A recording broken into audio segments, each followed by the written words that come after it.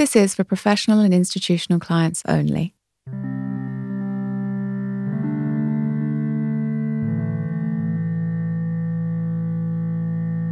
Our two plants, we have locked in very long-term deals, as we have with our operational plants. That is key to our investment programme, really.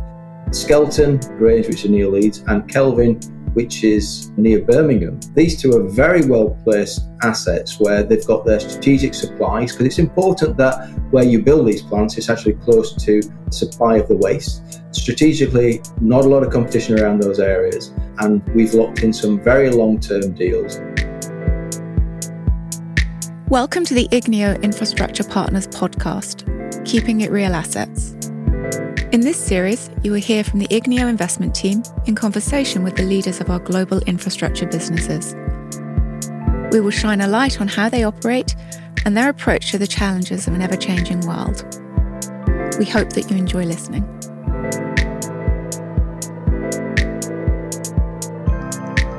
Hello and welcome to this episode of Keeping It Real Assets. My name is Niels Payne and I'm an Associate Director at Igneo Infrastructure Partners. I'm very pleased today to welcome Mike Mosley, who is the CEO of Infinium. Infinium is an Igneo portfolio company that operates energy from waste plants across the United Kingdom. So today we'll be discussing the key trends in the UK energy from waste markets, the role that energy from waste currently plays in the country's energy mix, and looking ahead, how this role may further evolve in the coming years. Mike, welcome to the podcast and thank you for joining us today. Thanks, Nils, and good afternoon, everybody. So just to get started, Mike, could you please just introduce yourself and give us a bit of an overview of what Infinium does? Yeah, sure. As you mentioned, I'm the CEO of Infinium. I've only been in the role 12 months, 30 years in the power industry, so I'm very happy to be joining the waste sector. Infinium is a fantastic business. It's currently the fourth largest pure play energy from waste company in the UK. We have 4 new state-of-the-art operational assets, and I would say they're the best in the UK. In fact, they could be the best in the world. We process 2.3 million tonnes of non-recyclable waste through these plants, but we also have 2 construction projects. We're investing £900 million in these construction projects, and practically these will be coming online in 2025. Which will make us the second largest energy from waste company in the UK. When you talk about energy from waste or waste energy, can you tell us a bit more about what this process involves in practical terms? We take non-recyclable waste, and this is waste that comes from a Biffa or a Veolia or a Suez. There are tier 1 suppliers. We basically divert that waste, which would have gone to landfill, and we bring it into our sites and we use it as a fuel in our boilers. This, in turn, creates heat.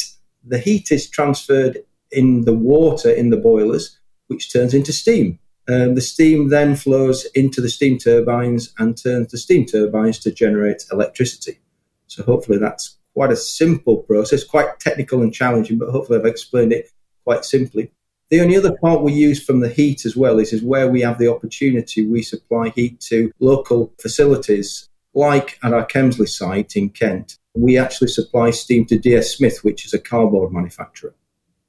So talking about the waste that you process at the Infinium facilities, how does this waste flow from the waste and the recycling that people like you and I sort out at home on a daily basis? Well, the waste that we would put into our dustbins at home goes to a separation facility, which then companies like, as I said, Veolia or Suez or Biffa, they separate out the glass, they separate out the plastics where they can, and they separate out all the metals. What is left then is basically a waste which would go to landfill, and that's sent direct to our energy from waste plants. And Mike, where do you source your waste from? We source it from quite a few different suppliers. We have 25 suppliers in the UK, some very renowned names such as Biffa, Veolia, Suez, but also from equivalent of local authority waste suppliers. We don't actually collect it ourselves, but they collect it and then they take it to their transfer stations, as I mentioned. So this waste is essentially the fuel for the energy from waste process. Do you pay for that waste? No, that's the magic and the great business model here. We get paid for our waste. We get paid to take it. So what the waste companies have to do is they would have to pay a tax to put it into landfill. So we basically get a very similar price to what they would put into landfill that then gets sent to our site. So we get paid for our fuel, and actually we have the great opportunity then to turn that fuel into an energy, which we then get paid for the energy as well. And in your view, how does energy from waste contribute to the broader economy? And why do you think it can be considered to be critical infrastructure? I think the main area really is that we as a waste sector have a role to play in society. We manage waste which would go to landfill, which is very important, and it gets put into other areas, i.e. energy from waste plants. If it didn't go to landfill, it would get diverted abroad, and we don't want that. So we are a very important national infrastructure, managing waste as our prime objective and ultimately doing the right thing for the environment. On top of that, from an infrastructure point of view, we actually create energy. And the energy is another aspect which we displace non-fossil fuels. And generally speaking, when it comes to solutions to processing waste produced in the UK, what do you see as the alternatives to energy from waste? The main alternatives to energy from waste, as far as managing the waste, number one is we have to recycle. The right thing to do is to reuse and recycle waste, to not create it in the first place. We are a very positive supporter of that. If we recycle as much as we can, then the next step is that it would go into landfill or get exported.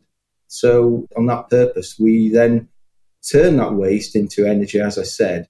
But we also use the waste at the end of our process, which is ash, and we can turn that waste into both road landfill, which basically is the main foundation for road construction, and also for creating concrete blocks. You were touching on landfill. Landfill seems to be the least desirable solution for waste management. Can you talk me through the reasons behind that? Landfill is a means to an end to manage where waste can't go any further. But practically, once it's put into landfill, and if you've got a biogenic content, you will actually create methane over time. And methane actually works out at around 80 times worse than CO2.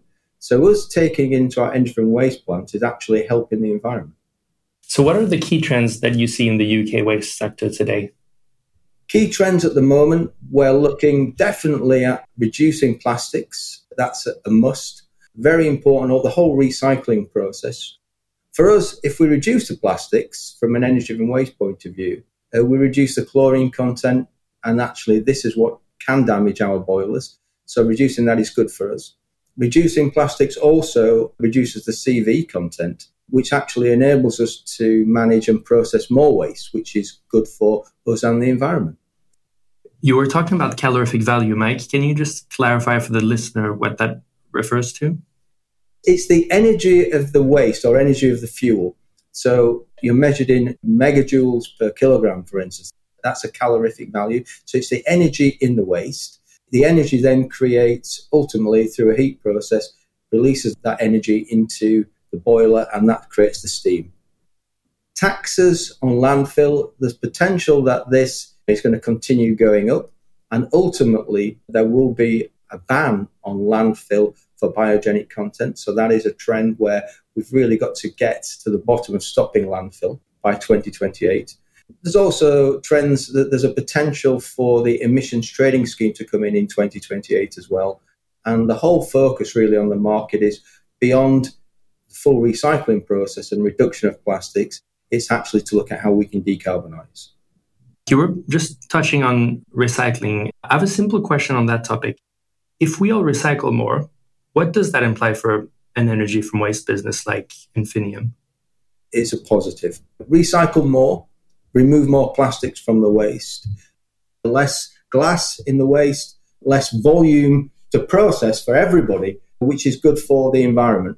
Also good for the plants. As I said, less plastics means less chlorine content in the flue gas, in the gases in the boiler, which actually do damage to the boiler. Again, less of that is good. And ultimately, more recycling means less landfill and less exports. So all in all, good for society. One of the recent developments in the UK energy sector has been the implementation of the windfall tax. Can you talk me through how a company like Infinium is impacted by this? It's an area that we've been working on, and we've got some good responses to BEIS and the government on this. It's very important that we support the energy crisis. We acknowledge that there's been some very high energy prices. This additional tax is a 45% tax above and beyond any power price that we would gain above £75 per megawatt hour. So that is a shared back to the Treasury, and ultimately gets shared back to the consumers at home. Linking to your point on the energy crisis, what's been the overall impact of this recent crisis on energy from waste in general? Well, for sure, we've not been immune to the events that are happening around us. Our consumable costs have gone up significantly, in fact. We use a lot of ammonia and lime for our emission abatement, so that's gone up quite substantially due to the energy that's required to produce them.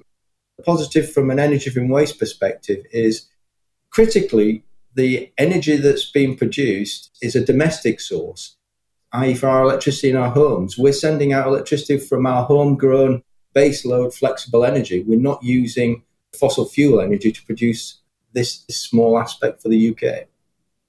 Now looking to the future, do you expect energy from waste to be a growth sector for the UK economy?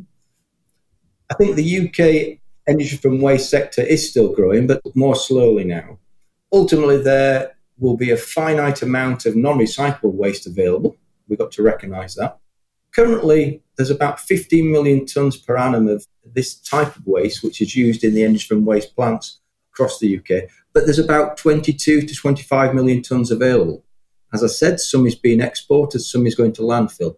So there is the potential to grow, but it's estimated that the analysts in the market are indicating by about 2025, when our two plants come on as well, that basically the market could become more balanced. So then less new energy from waste plants will be required. You mentioned a slowdown in domestic waste production. What does that mean for the two projects that you currently have under construction? Just to clarify on the slowdown, there is still quite a lot of non-recyclable waste out there, but capacity is being built. That was my point, really. And ultimately, our two plants, we have locked in very long-term deals, as we have with our operational plants. That is key to our investment programme, really. Skelton, Grange, which is near Leeds, and Kelvin, which is near Birmingham. These two are very well-placed assets where they've got their strategic supplies, because it's important that where you build these plants, it's actually close to supply of the waste. Strategically, not a lot of competition around those areas, and we've locked in some very long-term deals. We aim to lock in about 80% of our waste capacity for long-term deals before we even go to construction. That really does give us the commitment to invest. So that's what we're looking for. 900,000 tonnes between these two plants as well that will be processed. So it's really good for both these two community areas of how we can divert their local waste away from landfill into our assets, and then really linking that all back around into the exciting opportunities for these two second and third largest cities in the UK that can hopefully take some hydrogen from us, or we could create district heating for them as well. So lots of other potentials to lock in there on top of our waste supply stream, which is solid. Lastly, I wanted to touch on the topic of the energy transition, which is obviously a key topic for us as an investor, Infinium as a company, and the broader society. Can you talk us through the options and innovations that Infinium is considering when it comes to supporting the decarbonization of the economy, but also creating a more circular economy? We're exploring many options, and that's what makes the sector extremely exciting. I'll name three main ones, and then I'll link them together. But basically, our energy that we produce is how can we use it better? So we can use it better through sharing heat to district heating systems. I mentioned that our Kemsley site does provide heat to the local cardboard manufacturer, but if we could do more of that heat distribution, that would be positive. Carbon capture is another high potential out there. I didn't mention earlier, but 50% of our waste is actually biogenic. So if we could capture our carbon and put it back into the ground through the processes that have been set up, actually 50% of our capture can actually create negative emissions, which actually can be a whole new world market as well. So something quite unique for energy from waste plants. And another area which has potential is creating electrolytic hydrogen. So this is using our own electricity to generate hydrogen through simple processes, but basically create the hydrogen and divert the electricity away from the grid.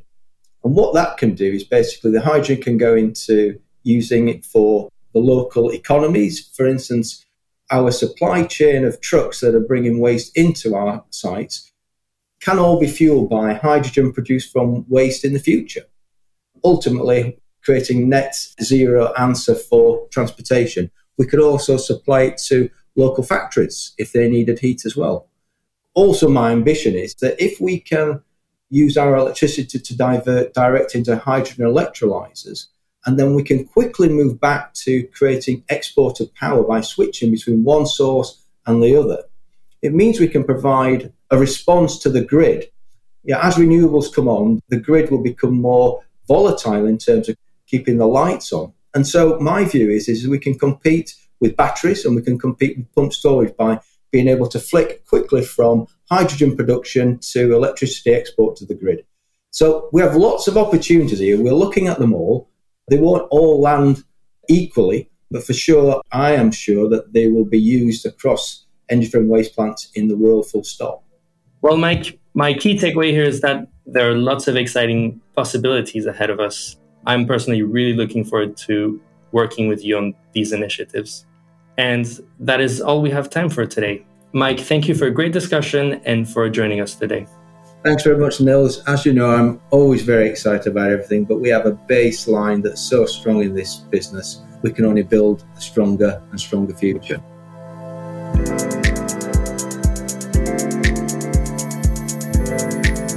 Thank you for listening to Keeping It Real Assets, the Igneo Infrastructure Partners podcast.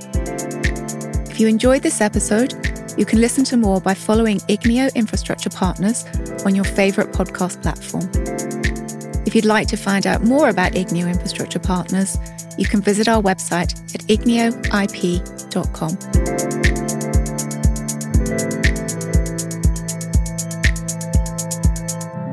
This podcast series was produced by Mark Gardner at OX4 Sound Studio.